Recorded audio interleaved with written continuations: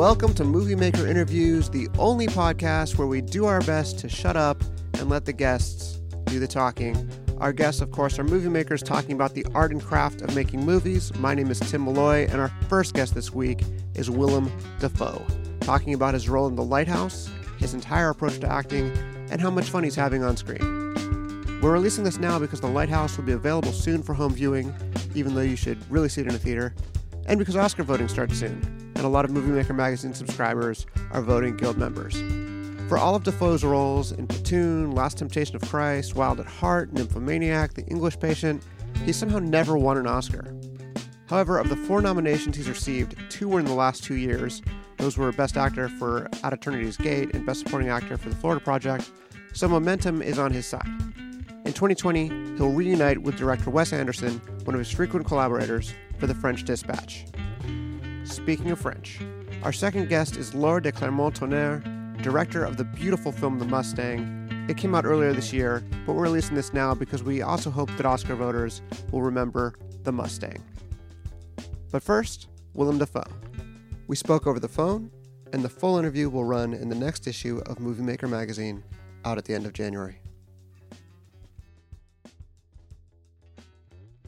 I wondered if we could start by talking about The Lighthouse and why you chose to take on the role. Sure. Okay. Well, I had seen The Witch, and I was a great admirer of it, and I reached out to Robert Eggers just to meet him, and because I thought there was a special filmmaker there. So I met him, and we got along fantastically, and we shared a lot of interests, and talked about ways of working, and I just thought it would be good to work with him. So we kind of made a pact with each other that we'd try to find something, and The Lighthouse was it. Yeah. And basically, it was a very direct approach. I mean, once he had written The Lighthouse with his brother, he sent it to me and said, look, we can make this film. You and Rob Pattinson, do you want to do it or not? And of course, I did, for various reasons. The language was beautiful. I liked the event. I was looking very forward to shooting the way he shoots, very specific, at a very specific location. We were going to be isolated. We were going to build the lighthouse.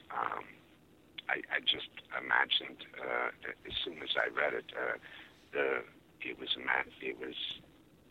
easy to imagine that I'd learned something and I'd have some sort of shift of understanding. So it was like an adventure, and also would be the opportunity to work with a young director that I thought was really interesting and had a very personal vision. Yeah, I'd love to talk about that shift in understanding. Our sympathies change in The Lighthouse in such an interesting way, where we go from initially finding your character, Thomas Wake, kind of unpleasant, deliberately. You're playing him in a very unpleasant way. But by the end of it, we are absolutely rooting for him. Can you talk about that transition and whether there were things that you did to sort of affect that change in us as an audience? Well, I think that's really built into the screenplay. It's beautifully written. The progression is good. The progression of the relationship between these two men is very specific. So I basically played the scenes, and I'm not that conscious of where he starts and where he ends up. I tried to just be present for those scenes and inhabit that role. Yeah. And the way it's built is, at the very beginning, he kind of lays down the law because he's establishing a way of life, a belief system. And when you see that they're in trouble, that system of belief and that way of life starts to deteriorate, and you see his various strategies in his to dominate or ameliorate or, find some sort of hang on one second.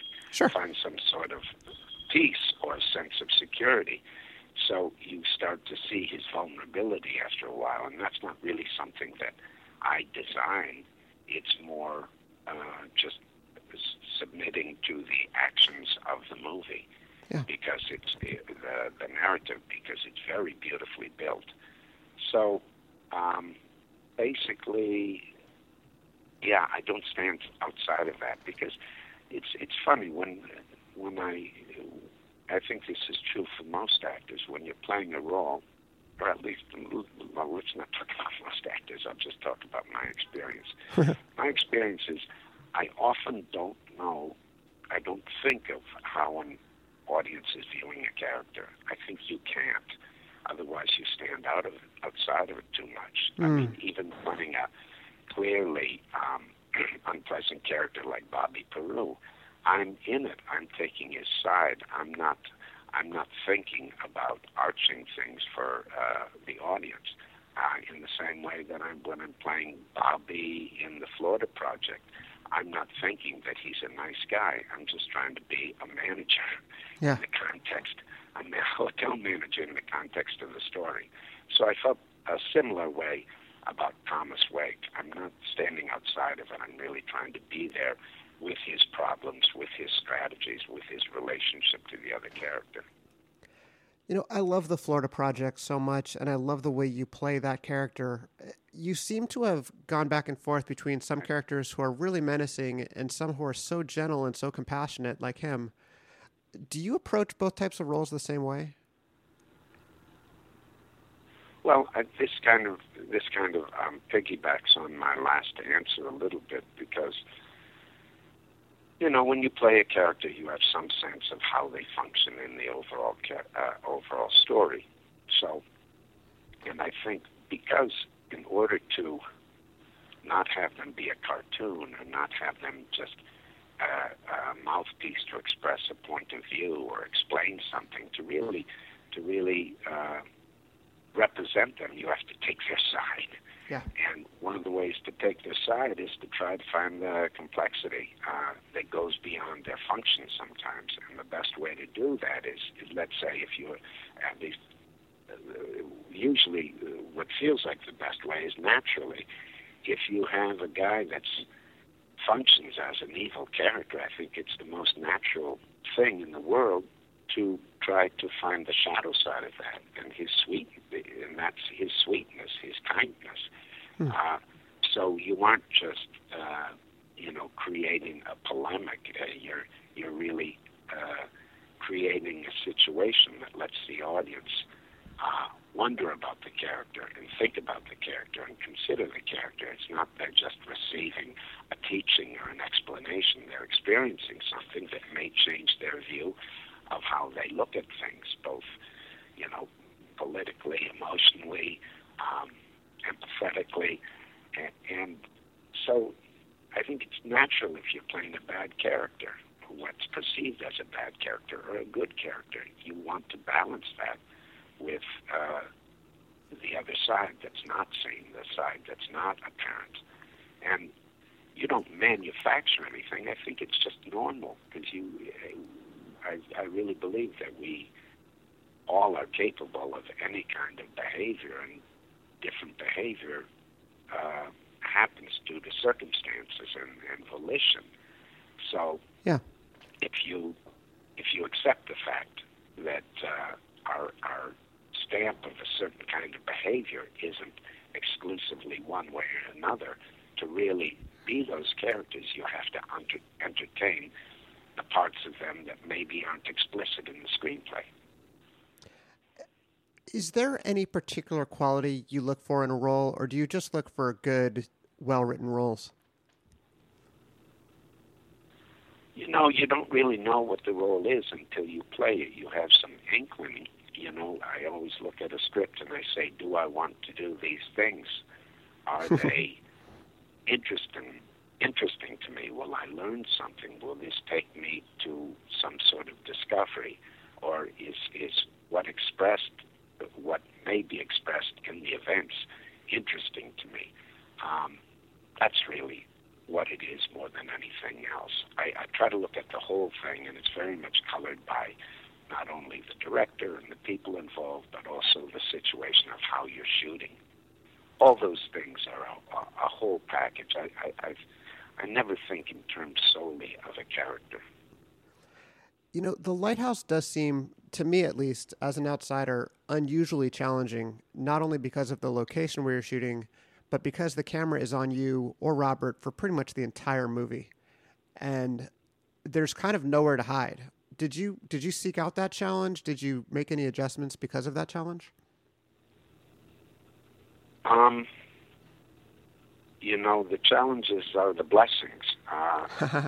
The way of filming, the film language in The Lighthouse was very clear, and it was very clear, our actions, and very clear of how we were framed. So that created a great structure for us to live in that world, to live in those situations, and to interact with each other. So nowhere to hide, there was nowhere else. We're not thinking outside of the frame because the frame is so explicit. It's so well realized. This film, we were shooting in film, we were shooting in very difficult circumstances, and Robert Eggers and his DP, Jaron Blaschke, had a very precise approach to how we were going to film. Things were framed very specifically. It's not like we were doing a lot of coverage to give lots of options to realize the movie in post, in the editing. Right. We did have a great editor. She did a beautiful job, but I think there wasn't a lot of material to work with because the shots were so designed. And when you have that kind of structure and you have that kind of clarity, sometimes it allows you to be in that place in a very full way. So this idea of no place to hide is a beautiful thing because everything has its own logic. Everything has its own truth. The nice thing about when the world is so well made that you enter, it tells you what has to be done. You don't stand outside of yourself. You feel almost like, of course you're making choices, but those choices become practical. They become in your bones. They become in your body. They aren't intellectual choices. They feel very practical, and that becomes liberating for an actor, I think, because then you are more fluid emotionally. Yeah. Are there a few things that you've learned about acting or about movie making in general that you wish you knew when you started your career? Things that it's taken a long time to discover? Yeah, I'm sure, but I can't quite articulate those. Sure. I mean, the beauty of film is every film is different, and it's colored by who's making it, what the intention of the film is, where it comes from, where you're shooting. That's the beauty. Every time you approach a project, it feels so new. I can't think of many professions that are like that. Yeah. I think, yes, I learn things, and yes, I think your instincts get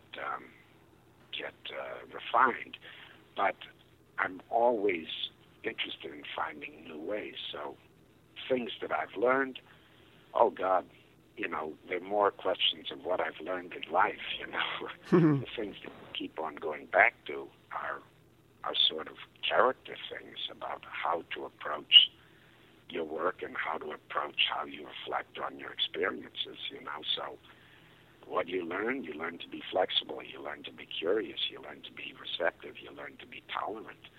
I think that those are the things that are always consistent. But do I have certain ideas about each time what I have to remember? Not really, because the job is always different. Mm-hmm. The job is different in the sense of the approach of how you do the character is different because how the character functions in the story is different, and what kind of story you're telling or what kind of movie you're making is always different. So it really slides around. I think I know the answer to this because you said the challenges. the impulse, behind where you direct your attention.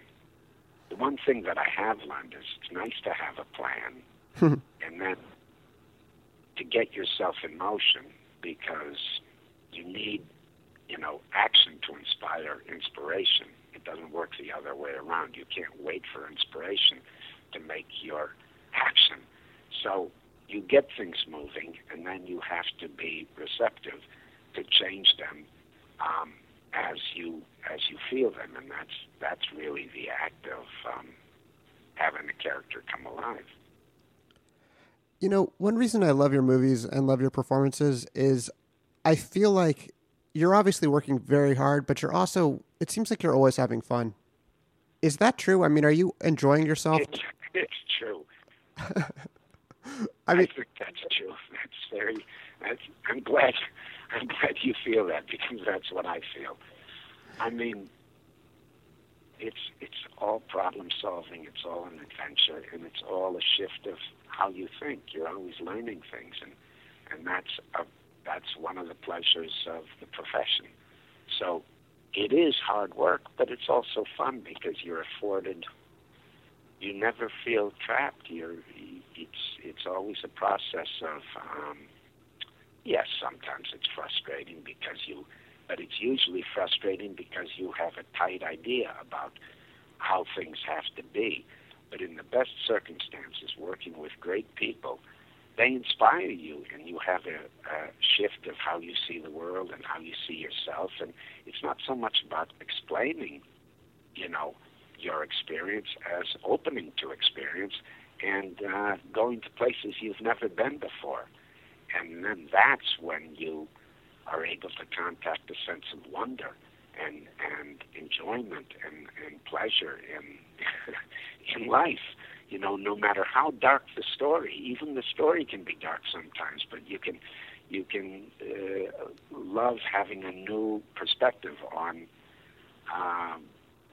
the challenges and the pleasures of having this human life. So that's the fun. That's the pleasure. And, in the best circumstances, when you're working well, no matter how difficult the situation, Lighthouse is a good example. That's not fun, being out in the cold. That's not fun, being in the bottom of a grave, having dirt thrown on you. It's not fun to get banged around or to be in real brutal weather and to be cold. But what you're doing has an engagement that you can't always get in life, because it's kind of a structured adventure, and I love that. That was Willem Dafoe, and if you like that, we would love for you to check out moviemaker.com, where you can check out more of our stories. You can also subscribe at moviemaker.com/subscriptions to Movie Maker magazine. We had a holiday discount code recently, XMASSMM, and here's a secret, still works, XMASSMM. A lot of film news, and a lot of all news, comes from someone at a desk churning out 10 stories a day, rereading someone else's reporting, missing the nuance, throwing a clickbait headline on top. They're owned by some awful company that refers to stories as content. Not Movie Maker. We're doing interviews, visiting offices, traveling to festivals, really doing the work. And to that end, this next interview is from the SCAD Savannah Film Festival, where we talked with Laura de Clermont-Tonnerre about her wonderful film, The Mustang. It stars Matthias Schoenaerts as a Nevada prison inmate whose life is changed by a program to train wild horses. It's one of the most underrated movies of 2019. We spoke in the library of the beautiful Perry Hill Hotel in Savannah, Georgia. I called them. I said, "Can I use your library? I'll mention you on the podcast." They said, "Sure." And we start with Laura de Clermont-Tonnerre talking about her past work in the very charming city of Savannah. It's kind of a second home to me, because I shot the act here for 6 months last year. And I was living in an apartment just around the corner of the Perry. So it's very nostalgic for me to come back here, because I had such a great time. Yes, now I love being here. I really, really enjoyed The Mustang. I thought it was a beautiful film. Last night, I also got to see Clemency, which is another movie about a prison. Have you seen Clemency by any chance? I didn't, but I heard about it. Yeah, I heard it's pretty good. Why are prison stories so compelling? I think there's such a fascination about this very old, ancient, archaic institution that never changed actually. And I, as a kid, I grew up always trying to find the sense of the punishment. What does it mean to punish someone? What does it mean to to lock someone in? What's the impact when you get out? And what's the point? Yeah. And there's no point unless you are trying to eradicate, you're trying to teach something, or you're trying to give it a second chance. Otherwise, there's just no point to lock someone in thinking that maybe one day is going to be a better person. That's not true. And it's a very old institution that never changed, never evolved. And so there's a mythology about it. It always intrigued me. So when I read about this article about animal therapy in prison, I was like, wow, yes, that's interesting. That's smart. That's a simple way to reconnect someone with his own emotions and to kind of awakens the humanity that gets ignored or completely dismissed in prison. I mean, you're not a human being anymore. You're just like a number. You're a suit. So that's. I thought it was wonderful. I thought it was like, actually, yes, we need to have those programs. We need to expand them. We need to make sure that prison can be maybe one day a place where people just rehabilitate themselves and just get the second chance that they deserve. Learning love and empathy. So that was for me such a lot of contradiction, and also a great hopeful potential response to what it is to be locked in prison. And it's a program wherein prisoners are matched with a wild Mustang and have to tame the Mustang, and the Mustangs are then sold, which can be heartbreaking for everyone involved. Yeah. And he comes to really empathize with this horse because the horse is a lot like him. It's such a simple, beautiful metaphor. Yeah, it's like they recognize each other, that they have the same symptoms of fear and anxiety. And that's very true. That's the identification is real, very powerful. They have the same fear of being threatened. So they are pushing back everyone that feels like a threat. Yeah. And aggression and lack of control, empowerment, combative posture, it's a threat. So the animal is just like repairing by the body language the man emotionally. He rehumanizes the human, which is a beautiful metaphor, and it's a mirror effect.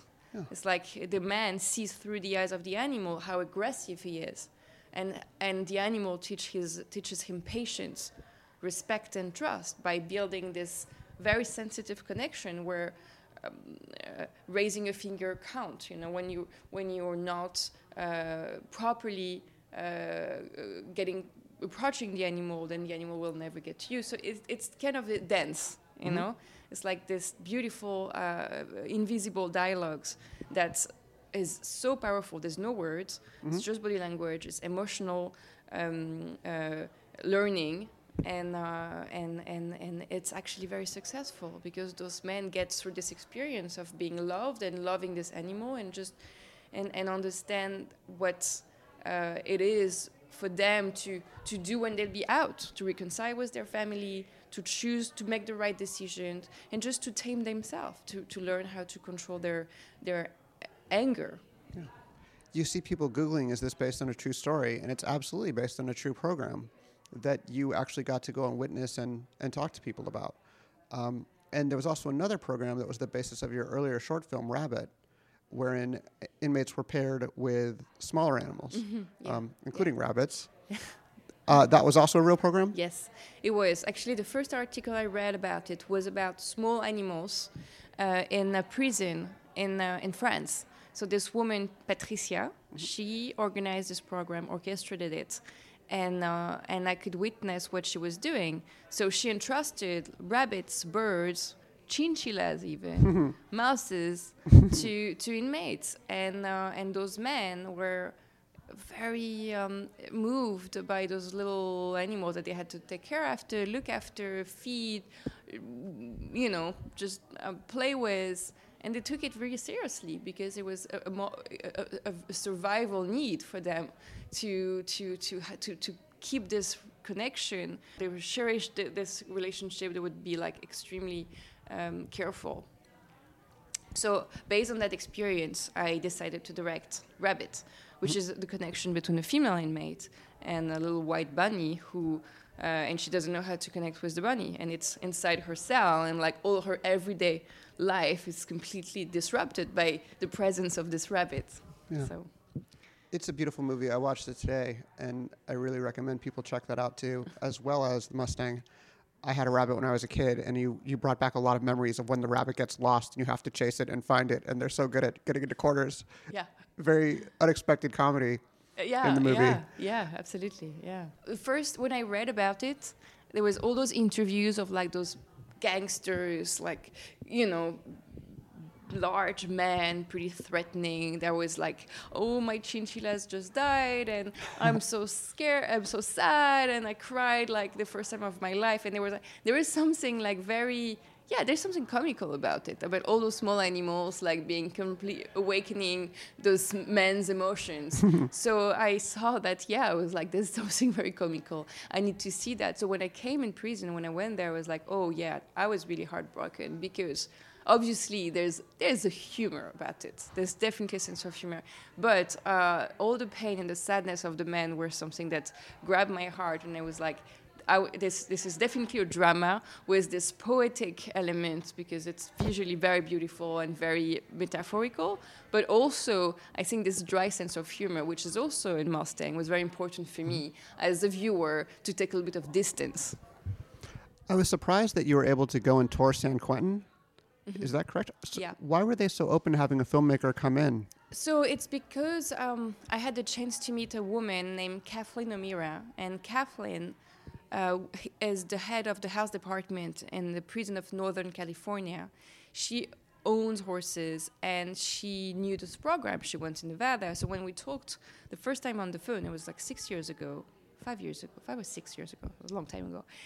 She offered her help to do research with me. She knew that I wanted to go in Nevada, and she said, yes, we'll go in Nevada together, I'll come with you, but you should also come in San Quentin to understand your character. She had read the first draft, and she was like, you don't get your character yet. So I was like, sure, I'd love to go there. So she selected some men that she worked with, and some other men that actually had the theme that I was looking for. And I interviewed them and talked to them. It was men who had a huge violence past and history of anger, and like unfortunately was lifers in prison. So it means they were there since more than 30 years, for most of them without parole date. Now, some of them got released, but most of them are still there. And those men had, most of them, and the one I talked with, had the time to reflect on their mistakes and could actually tell me the trigger of their mistakes and what happened. And it was really about ego and protection, and always the same theme was coming, and I could really understand what is anger. Yeah. And how you can commit a crime, and how long it takes to just commit, which is sometimes 1 second or 2 seconds. It's just an impulsion, and if you don't know how to control yourself, there's a place. There's a tragic flow. There's this very weakness that you can have that just pushes you to do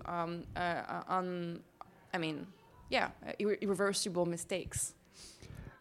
It is a little bit mad that people commit these crimes in seconds, as you said, and then spend the rest of their lives in prison. Yeah. What is the point of prison if not teaching people to not make those split-second mistakes? Yes, absolutely. That should be the point. It's education rather than incarceration. That's absolutely what I think everyone should be aware of. And I hope the Justice Department, I hope that they are pushing in that direction. It's right now there are some rehabilitation programs, but there's pretty few compared to the massive incarceration that's happening in this country, especially. So I hope that it would raise awareness, and we are making sure now that we can show this film in prison, that we can show the film to like different level of politics and governments, and Kathleen is still helping for in her department to be able to expand the film and to show what's the benefits of being re-educated, whatever it is, through an animal, through gardening. There's a lot of different therapy. I think animals are the best healers, but there's also great other programs that can really be beneficial for the men.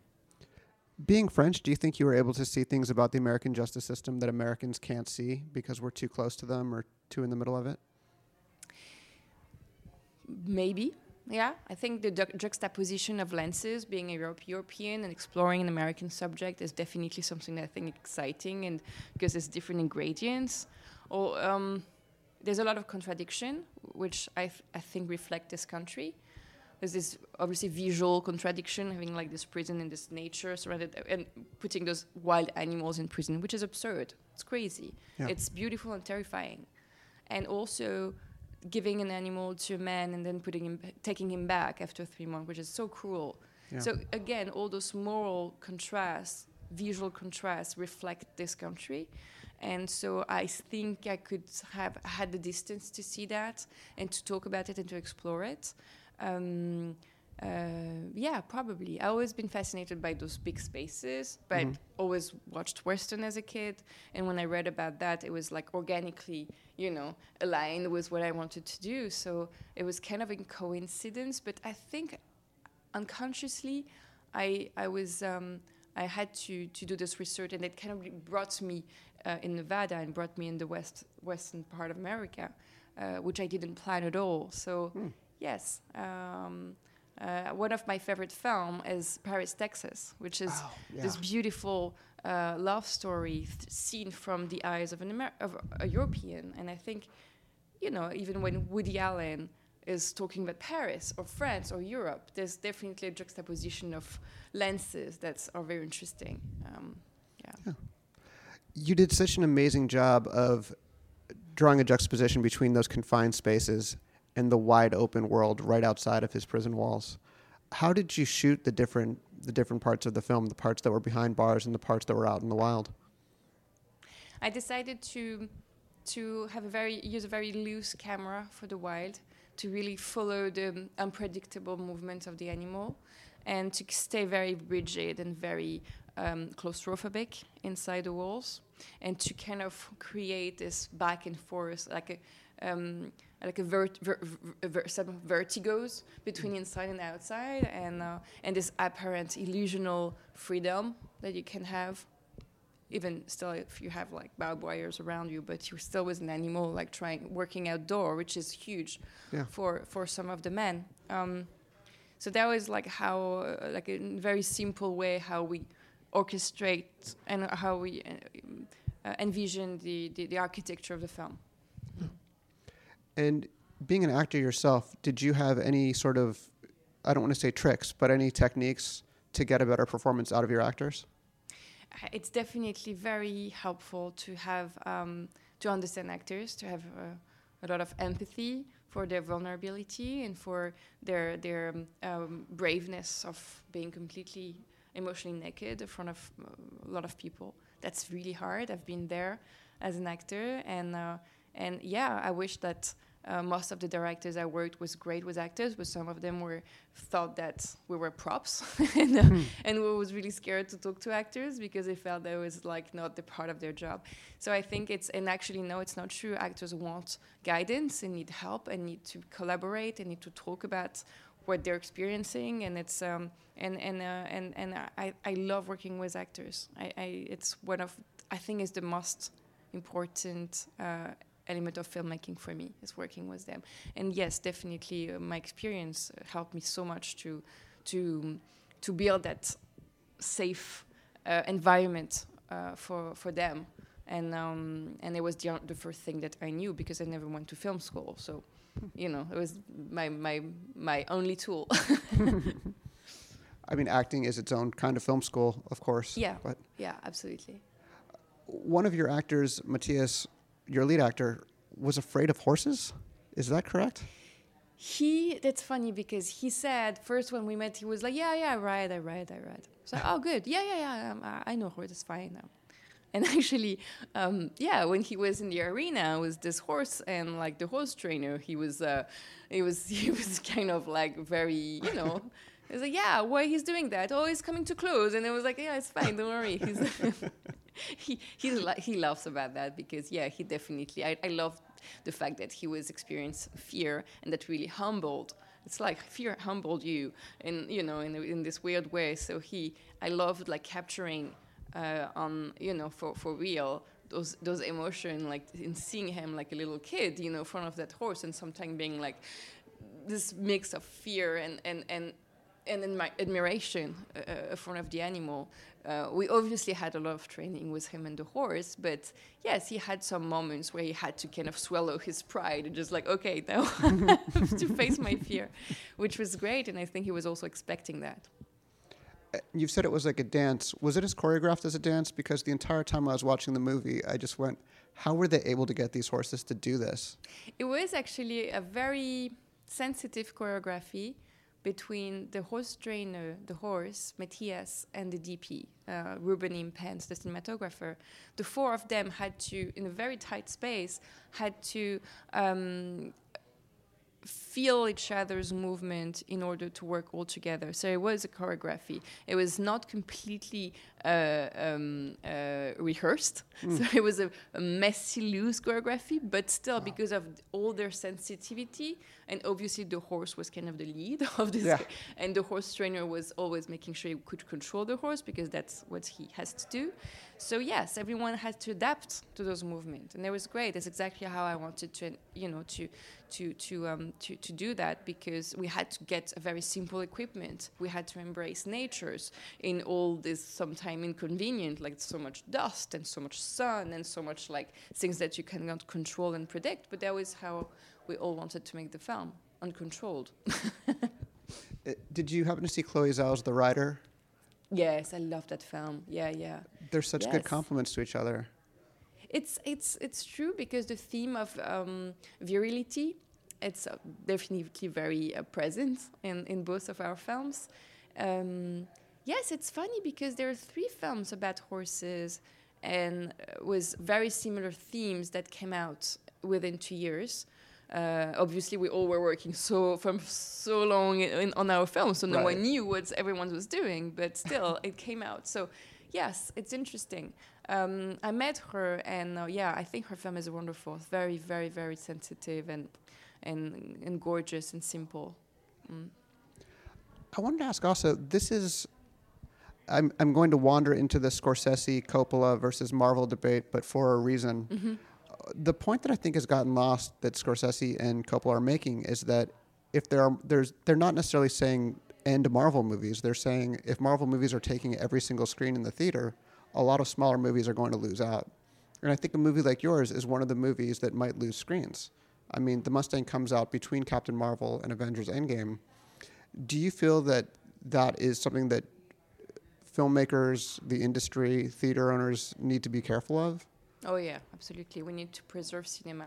Cinema should be seen in cinema, not on a laptop or in a plane or in whatever, or on an iPhone, which is even more terrifying. Cinema is to be seen in screen, in theaters, and that's so important. It's just changed radically the experience. It's my biggest cinema shock and passionate emotion were on theaters. I don't feel nothing when I see a film on my on a laptop. I avoid it. Sometimes I do for pure entertainment, but when I want to focus on a film and the discipline to be in this dark room with other people at a specific time that you have to commit with, it is something that is very rare today. We all completely invaded by social media and information, all those things. Going in theater, I'm committing to a film. I'm going to focus on a film, and I'm going to feel the experience, being enveloped by a sound, by a visual, by in a space that is made for that. So yes, the experience is to protect and preserve. Do you feel under threat by the superhero movies, or do you feel like there's some happy medium between cinema and whatever they are? I think they're taking much more space, that's for sure. I'm more threatened by TV than Marvel. I think TV is taking over cinema in a very, very scary way. And because the writers are getting much more involved into TV than cinema, because it's getting a very comfortable budget, which now is very rare in cinema. So it's everything to lure you and to seduce you, and that's how. And I worked on TV and I loved it. I have nothing against. I watched TV show, I love it, but I'm scared that it's really going to damage the cinema landscape and ecosystem. Yeah. And you just have to keep theaters open somehow, which means all of us going and voting with our feet. I mean, just showing up in the theater if we care about preserving this art form. Yes, I mean, and how it's. There's a French company, MK2, very famous, obviously, and they have a campaign now where it's like cinema is to be seen in cinema, and they have like all those slogans and all those and they have these prices, very low prices for young people and that's great, because I think what they're doing, and also they make sure that cinema is still like a place. They are doing all those concept stores around, or they're now building like this hotel in Paris where you can rent a room and watch a film, and you have like these big screens. And so they're really encouraging. More than that, they're completely advocating for cinema and theaters, and I think it should be done here in America.